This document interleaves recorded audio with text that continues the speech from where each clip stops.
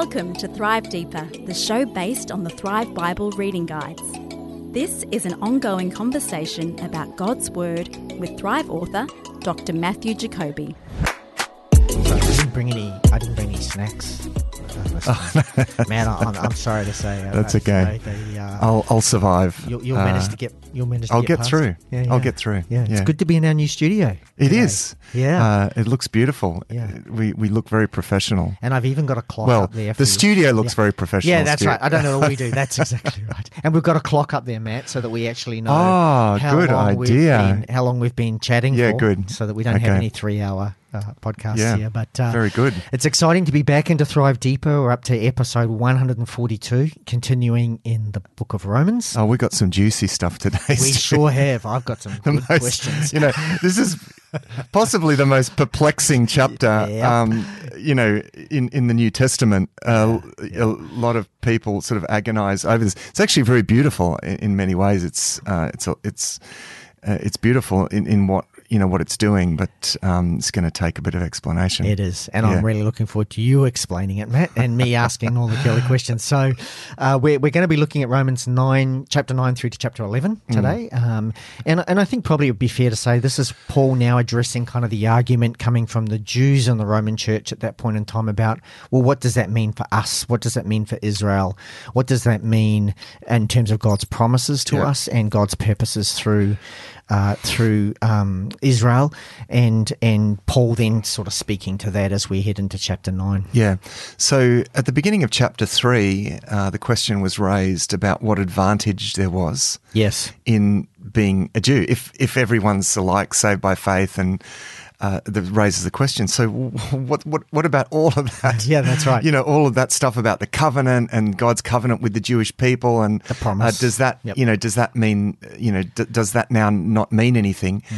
And Paul is going to say resoundingly, no, that really means something, and he's now really returning to that question. So he started answering that question. He anticipated the answer at the beginning of chapter 3, and now he comes back to that.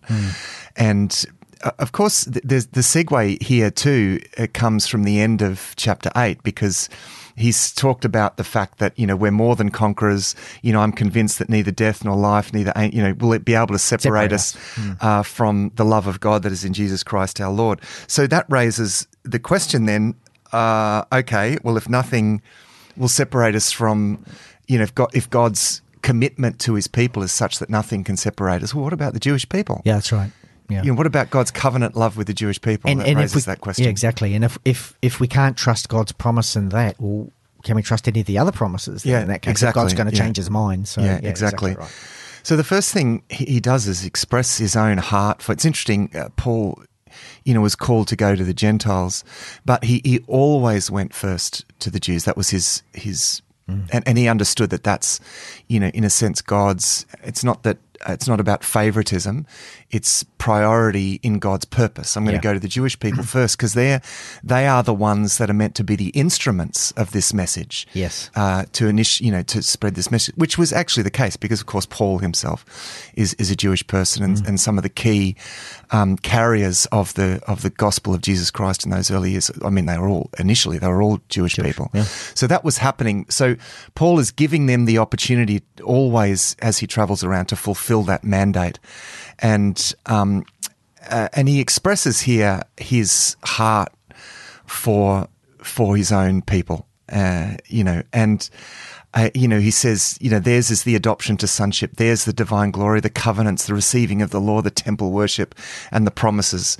Theirs are the patriarchs, and from them is traced the human ancestry of the Messiah. So now he's going to deal with the issue of whether God's word had failed. Yes. Because, the big and very obvious issue here is that the Messiah has come.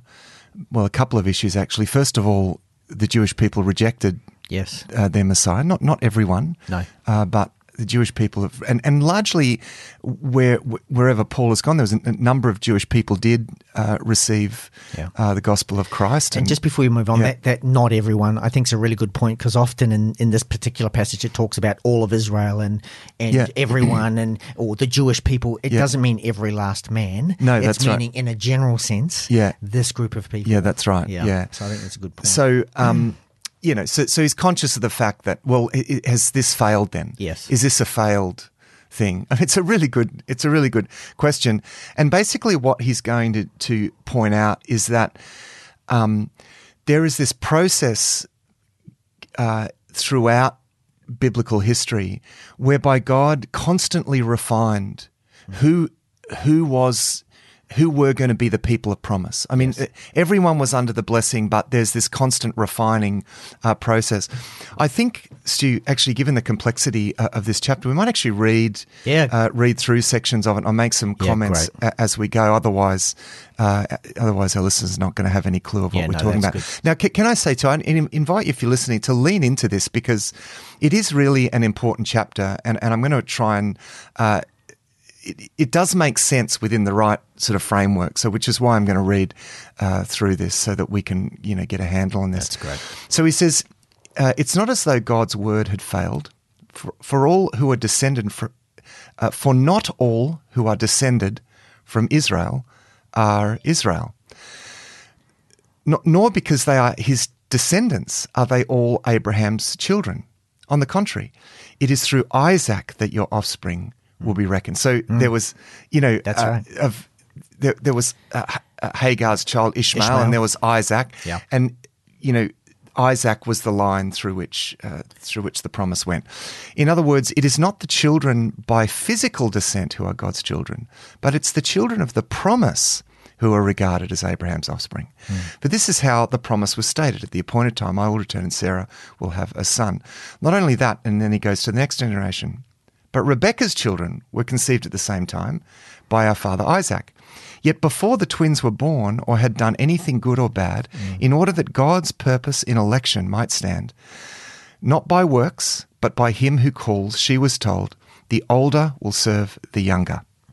Now, I'm going to get to the next verse in a moment, but it's just so that we don't get distracted. What he wants to say is that the key thing here is that we don't win our membership by our works or by our law keeping, or because the idea here is, hey, I'm a law-abiding Jew. That means something. Merit, well, exactly.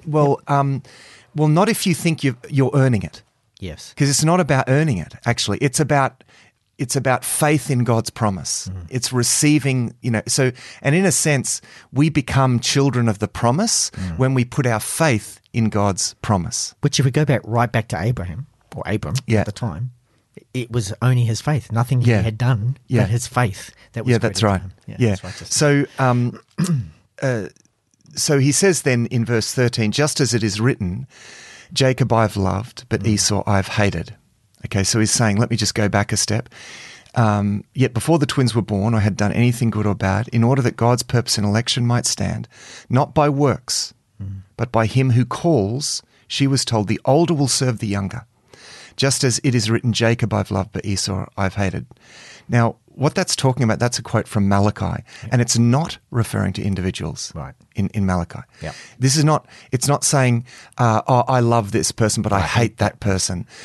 In the context of Malachi, it's talking about Israel and Edom. Yep. Okay. Yep. And by that stage, the Edomites had set themselves against God's covenant people and were, in this sense, under the curse, because the covenant goes, those who curse you, I will curse. So it's actually talking about, in the context of Malachi, where this quote is from, it's actually talking about these two nations. Right. Now, what he's pointing out here, he's saying that it was determined before the older will serve the younger. Okay, so it's all about God's promise. The older will serve the younger, And he's saying we see that in history, because if you go forward to the time of Malachi, we see that the Edomites had shut themselves out of the promise, even though, because interestingly, in the story of Esau actually was blessed significantly in the end. Yes. Because at the end of the story of Jacob and Esau, the brothers reconciled, and Esau blessed Jacob, and those who bless you I will bless. And so the end of the story of Esau is that he was abundantly blessed by God, okay? But his descendants ended up drifting away. And so what Paul is saying is that none of this, and this is, I guess, the point here, because the issue here is, has this failed? Has God's plan failed? Yeah. No, he's saying God's plan doesn't fail. What looks like this refining process of this constant refining of who are going to be God's people, this is actually, we see that this is the way that God has always worked. Yes. So it's not failure. It's just the pattern of God. It's just the pattern of this refining process. Yeah. Okay, it's not this one, but it's this one. It's not this one, but it's this one. And it's and so that's, he's saying, so he's pointing out the biblical precedent to this experience that they're having, that there is a remnant of Jewish people, Yes. Who have believed in Christ, but there's a lot that hasn't, and that looks like failure to him. But Paul is saying, no, it's not failure. It's just the way that it works. Yep. So notice here the strong emphasis. This is a very Jewish idea that in our kind of post rationalism world is very difficult for us. This is this idea that in some unfathomable sense, God is sovereign to the extent that even through the chaos of history and what looks like imperfection and human rebellion, yet somehow in all of that, God's sovereign purpose is realized. Yes. That none of this takes God by surprise. Yep. In fact, it's even in some sense predetermined. Now I say in some sense, because we can't quite fathom in what sense. And this is when you get too analytical about this and you try and break this down logically. It's a brain twister. It's trying to understand the sovereignty of God in tension with the responsibility of humankind. Yeah. Now, it's interesting to note then, because Paul anticipates this difficulty, okay? He anticipates this logical difficulty. And he does because, First and foremost, he's a Jewish thinker, and as a Jewish thinker, he doesn't have a problem with paradoxes like this, because God is outside space-time logic. Yep. And so in a way, this doesn't make things unfair. There's still a strong emphasis throughout Paul's writings on human responsibility, that we in some sense still have this right to self-determine. We have whoever is saved are those who respond to God, and so there's always this strong sense of human responsibility. It doesn't take away from that. Now, the thing about this unfathomable sense of divine determinism and human responsibility is logically they don't fit together. Yes, exactly. But Paul's perspective is they don't have to, because as the Christian philosopher Blaise Pascal said, with God 100 contradictions might be true. Because he's outside space. Time logic. Yeah. In a sense, what it really does is it just highlights the gap between the creator's mind and the creation's mind. That's we right. just can't fathom it. So it's actually just, instead of us saying, well, the creator must have made a mistake, we ought to be saying, we just can't fathom. That's right. The creator's that's mind, right. And so if we try and at the end of chapter 11, at the end of this whole section, Paul finishes actually not with a sort of lament over, this is all so terribly difficult to understand, and why couldn't God just do things in a way that we understand? I mean, God created logic, so its logic isn't against God. No. But God is beyond logic. No, actually, at the end, he celebrates this in this beautiful doxology in 11 from verse 33. He said, "Oh, the depths of the riches of the wisdom and knowledge of God. How unsearchable his judgments and his paths beyond tracing out. Who has known the mind of the Lord, or who has been his counselor? Who has ever given to God that God should repay him, and from him and through him are all things. To him be the glory forever." So, he acknowledges this, but it isn't a problem to him. a problem to him. It's actually wonderful because God is above, so far above everything, and he's got this. Yeah. You know, God, nothing is out of God's realm of sovereignty. But of course, as also a trained philosophical thinker in the Greek traditions, Paul is aware of the logical difficulties. So it's interesting where he goes on here. He says, "What shall we say then? Is God unjust?" Yeah. Not at all, he says. For he says to Moses, "I will have mercy on whom I will have mercy, and I will have compassion on whom I will have compassion." It's interesting how he deals with this. God does whatever he wants. He's God. So he goes on in verse 16. He says, "It does not therefore depend on human desire or effort, but on God's mercy. For as Scripture says to Pharaoh, I raised you up for this very purpose, that I might display my power in you, and that my name might be proclaimed in all the earth. Therefore God has mercy on whom he wants to have mercy, and he hardens whom he wants to harden." Now one of you will say to me, Paul says, "Then why does God still blame us? For who is able to resist his will?" So that's the logical thing. Yeah, okay? that's right. So, we see God's sovereignty, at work here. God is, and he's leaning into the sense in which God, he opens people's hearts and he closes people's hearts. Now when I say probably not opening and closing, but softening and hardening, yes, that's right, is the imagery used here. Now we know from those contexts that the softening of people's hearts and the hardening of people's hearts is in some way explained by what Jesus says in Matthew 13, where Jesus says, to those who have, more will be given, but those who do not have, even what they have will be taken away from them. And Jesus is saying this, he's told the parable of the seed being sown on good soil. Yep. That some seed was among the weeds, some on the rocks, some on the path, okay? And he says, Jesus says, not everyone's going to get this, all right? Yes. Only those who have, only the good soil, only those who have willing and faith-filled hearts, yes, they are going to get it. And because the context is that the disciples are asking Jesus in that context, why do you speak in parables? And he says, so that hearing they may not hear. So in a way, what he's saying is that I'm speaking in a way that those who are willing will get it, but those who are not won't get it. Yeah. It's like this polarizing effect. I made a note on that, kind of saying God is willing to harden the heart of those who are disobedient to his revelation, but equally, God is willing to create conditions that motivate the wayward person toward him. Yeah, equally so. That's right. Yeah, I mean, there's plenty of and again, in when you come to issues like this, it's always good to ask, what else does the Bible talk about? Because this is a big theme in the Bible, the fact that if there is disobedience, God will in some sense give that person over to their disobedience. So if there's a hard heart, he will further harden that heart so that the hardness of the heart actually is noticed. Yes. And he started the letter of Romans with that very idea.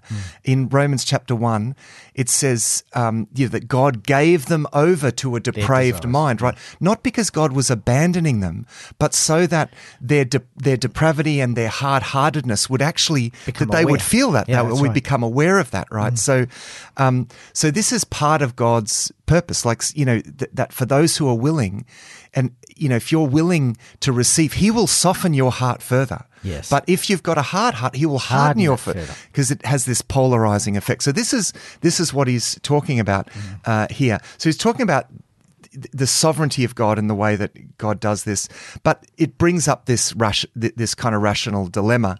Well, if God's sovereign in softening hearts, and if, in a sense, I can only really respond to God with God's help, the help of God's Spirit, no one can see the kingdom of God unless he is born again of the Spirit, Jesus said in John chapter 4. So the natural question is, well, why does God still blameless? Yeah. For who is, this is how he articulates it in verse 19. One of you will say, why then does God still blame us? For who is able to resist his will? Now, what you expect here is that he's going to, let me explain this logically to you. I'll give you a logical explanation, that God, and there are, in theology, there are lots of logical explanations. Oh, no, they do fit together logically, and then we get, lots of, and often rational explanations which, to me, actually compromise the sovereignty of God in some sense, in a desire to make it more understandable. Okay, yep, good. But it's interesting to note what Paul's response to this dilemma is. One of you will say to me, then why does God still blame us for who is able to resist his will? Verse 20, Paul says, but who are you? A human being to talk back to God. Shall what is formed say to the one who formed it, why did you make me like this? Yeah. Does not the potter have the right to make out of the same lump of clay some pottery for special purposes and some for common use? And then he does a what if, right?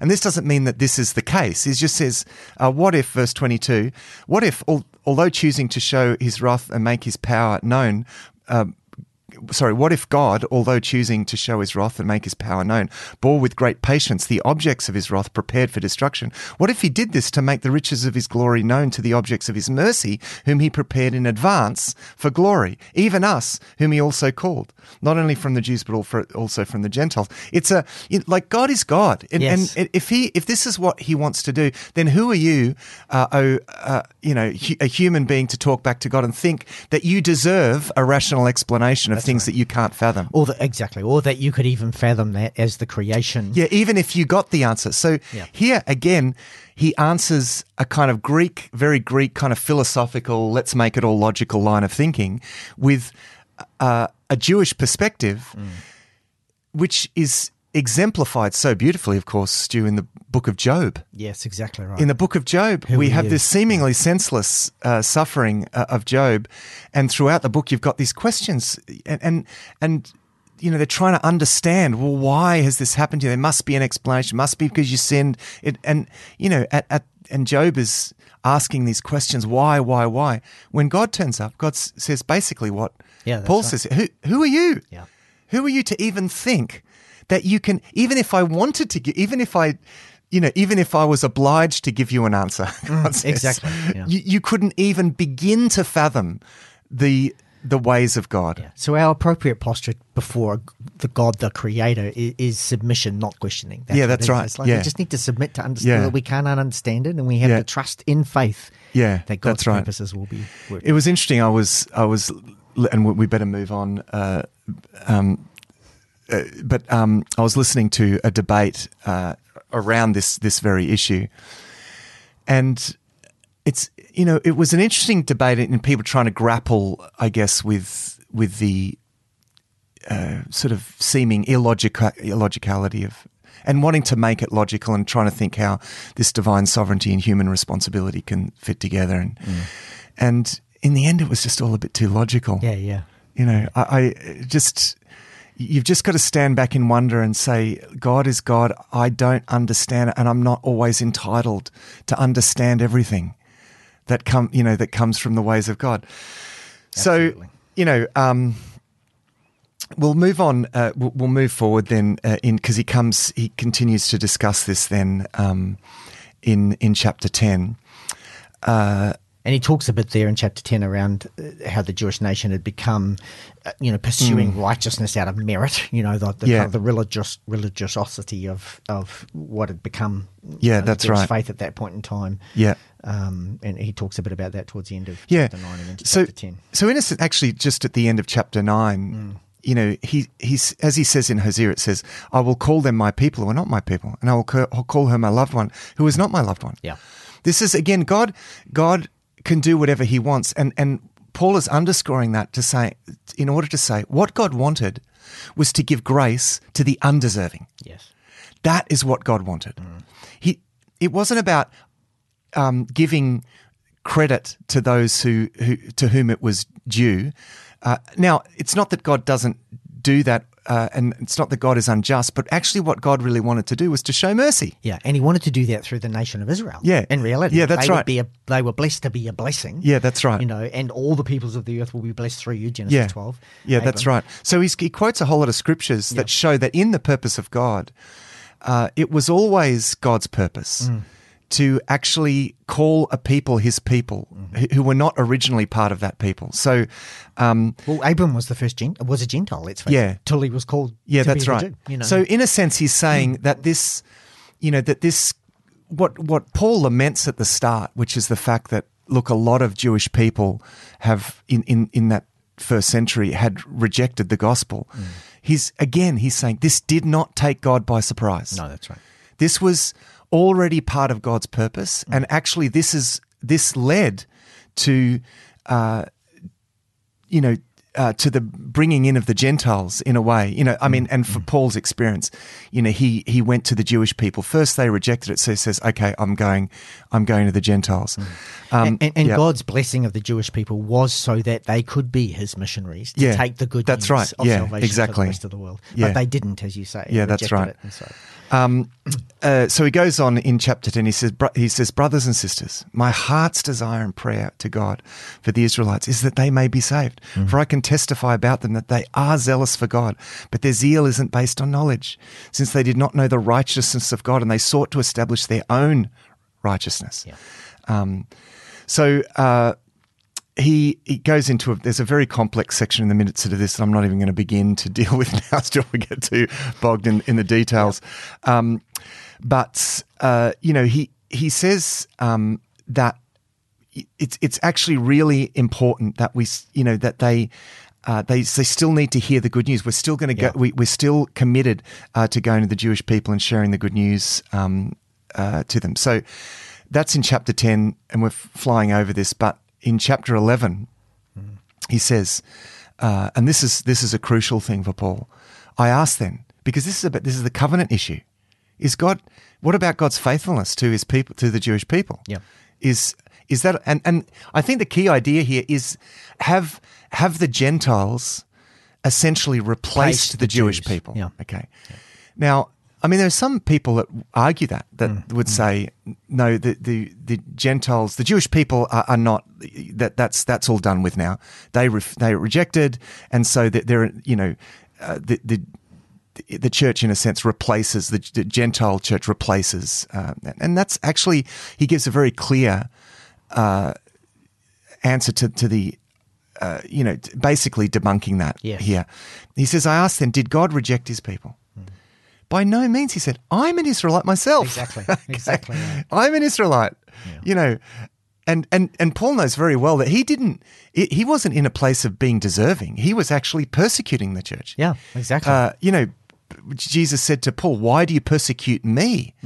So he was, in a sense, the worst of the worst but God broke through to him. And so he says this because, in a sense, Paul is saying, I've enjoyed that commitment of God to the Jewish people. Yeah. And the remnant in the Old Testament, too, is a testament to God. He had not given up on his people. That's right. That actually underscores an important aspect of why I think Paul is so taken by the sense of the sovereignty of God, that God has mercy on whom he wants to have mercy. Because Paul he wasn't wanting to know. He wasn't in a position of, a faith or softness of heart. No, I mean, he was at the most, in a place of complete hardness of heart, and yet God broke through to him in some sovereign way. And so Paul is like, wow, I was so undeserving, and yet God in his sovereignty and in his mercy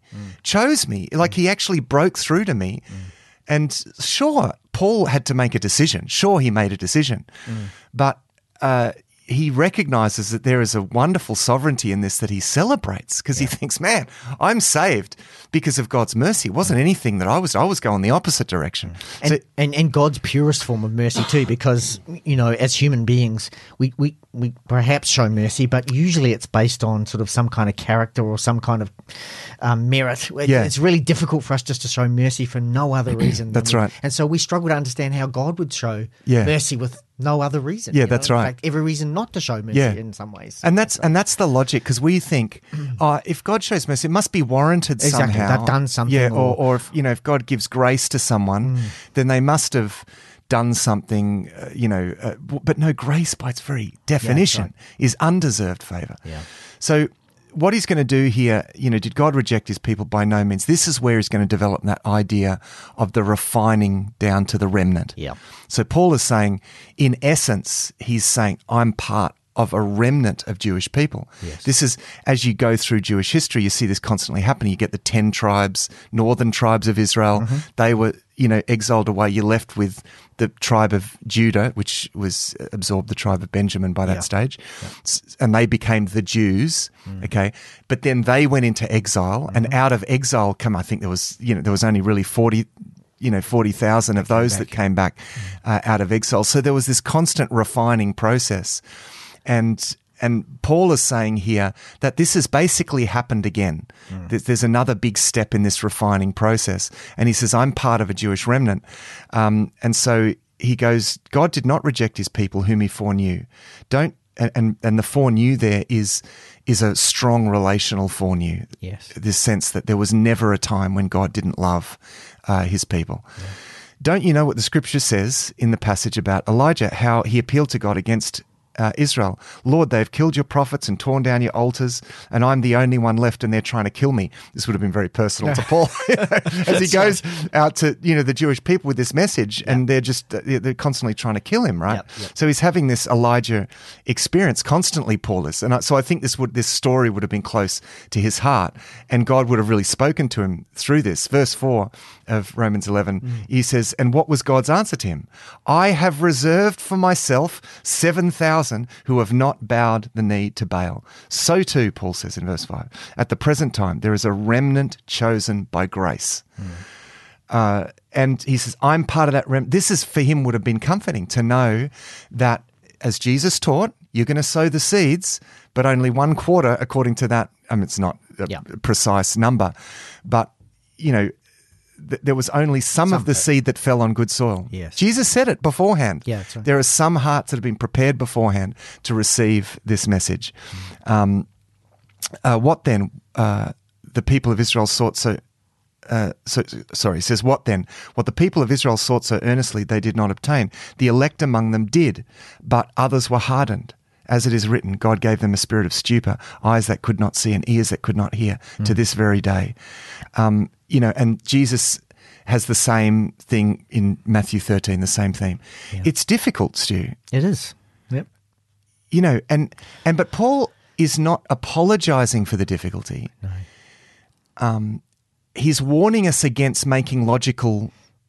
drawing logical conclusions from this difficulty. So our choice has nothing to do with it. No, it absolutely did. A key aspect of God's purpose is that he wants a people who love him. Yes. Love is a choice, right? Yeah, it's got to be a free choice to be genuine, okay? Yeah. And a free choice by, in a logical sense, a choice, a genuine sense of a choice freely made is by definition uncaused. Yes. Yep. In a logical sense, that's right? This is where this doesn't work logically, and this is where people say, "Well, we need to interpret this in a way, one or the other." Yeah, so it's in that shows that that actually no, God didn't really, that God wasn't in some sense prior or didn't in some sense determine this, but I get it logically. Yeah, I get that. But the fact is, it doesn't take away at all from the importance of that choice. What it's saying, in a sense, is God is always prior. God is always prior in some unfathomable sense. Remember, for God, there's no past, present, and future. That's right. Because we think prior, right? God is always prior in terms of sovereignty for Paul, but God is not prior or after, because he's outside of time. Right. If you exactly. can, and we can't fathom that. Yeah. So that's where, this is difficult, but we need to hold on to that, and perhaps with the way that Paul does is to hold on to it, not lamenting the illogicality of it, but actually celebrating the fact, in God's sovereignty, I am who. It's by grace that I am who I am, Yeah. and I just am so thankful to the God. mystery of God's grace. And we shouldn't, because some people say, well, this just seems unjust.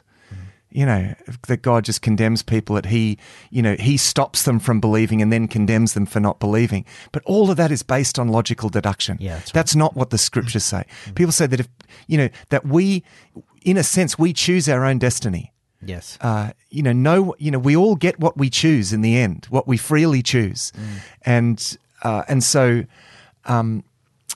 it's God is just, but he's also sovereign. So, exactly. So you've got to come back to that. So he says, again, I ask at the end of chapter 11, did they stumble so as to fall beyond recovery? Not at all. Rather, because of their transgression, salvation has come to the Gentiles. Yes. I mean, the fact that they rejected Jesus meant that Jesus went to the cross, and the fact that Jesus went to the cross means that there's now forgiveness and grace for all the earth. Yes. So he's saying there's an example of sovereignty. Man, that the worst thing that human beings ever did, think about this, the worst thing that human beings ever did, the greatest crime was to crucify the Son of God. And yet in the sovereignty of God, that meant, that salvation was great. made possible for all the peoples of the earth. So in a sense, the Jewish people... Try to explain that logically. Yeah, try to explain that logically. Yeah. So in a sense, this God's people's rejection of their Messiah actually meant salvation in some... Yeah. And this is why he celebrates this at the end of chapter 11. Oh, the depths of the wisdom and the knowledge of God. Right. I mean... the Jewish rejection of Jesus and the crucifixion of Jesus, did that take God? Oh, no. Oh, I've got to come up with a plan B. Oh, okay, that'll be an atonement for this.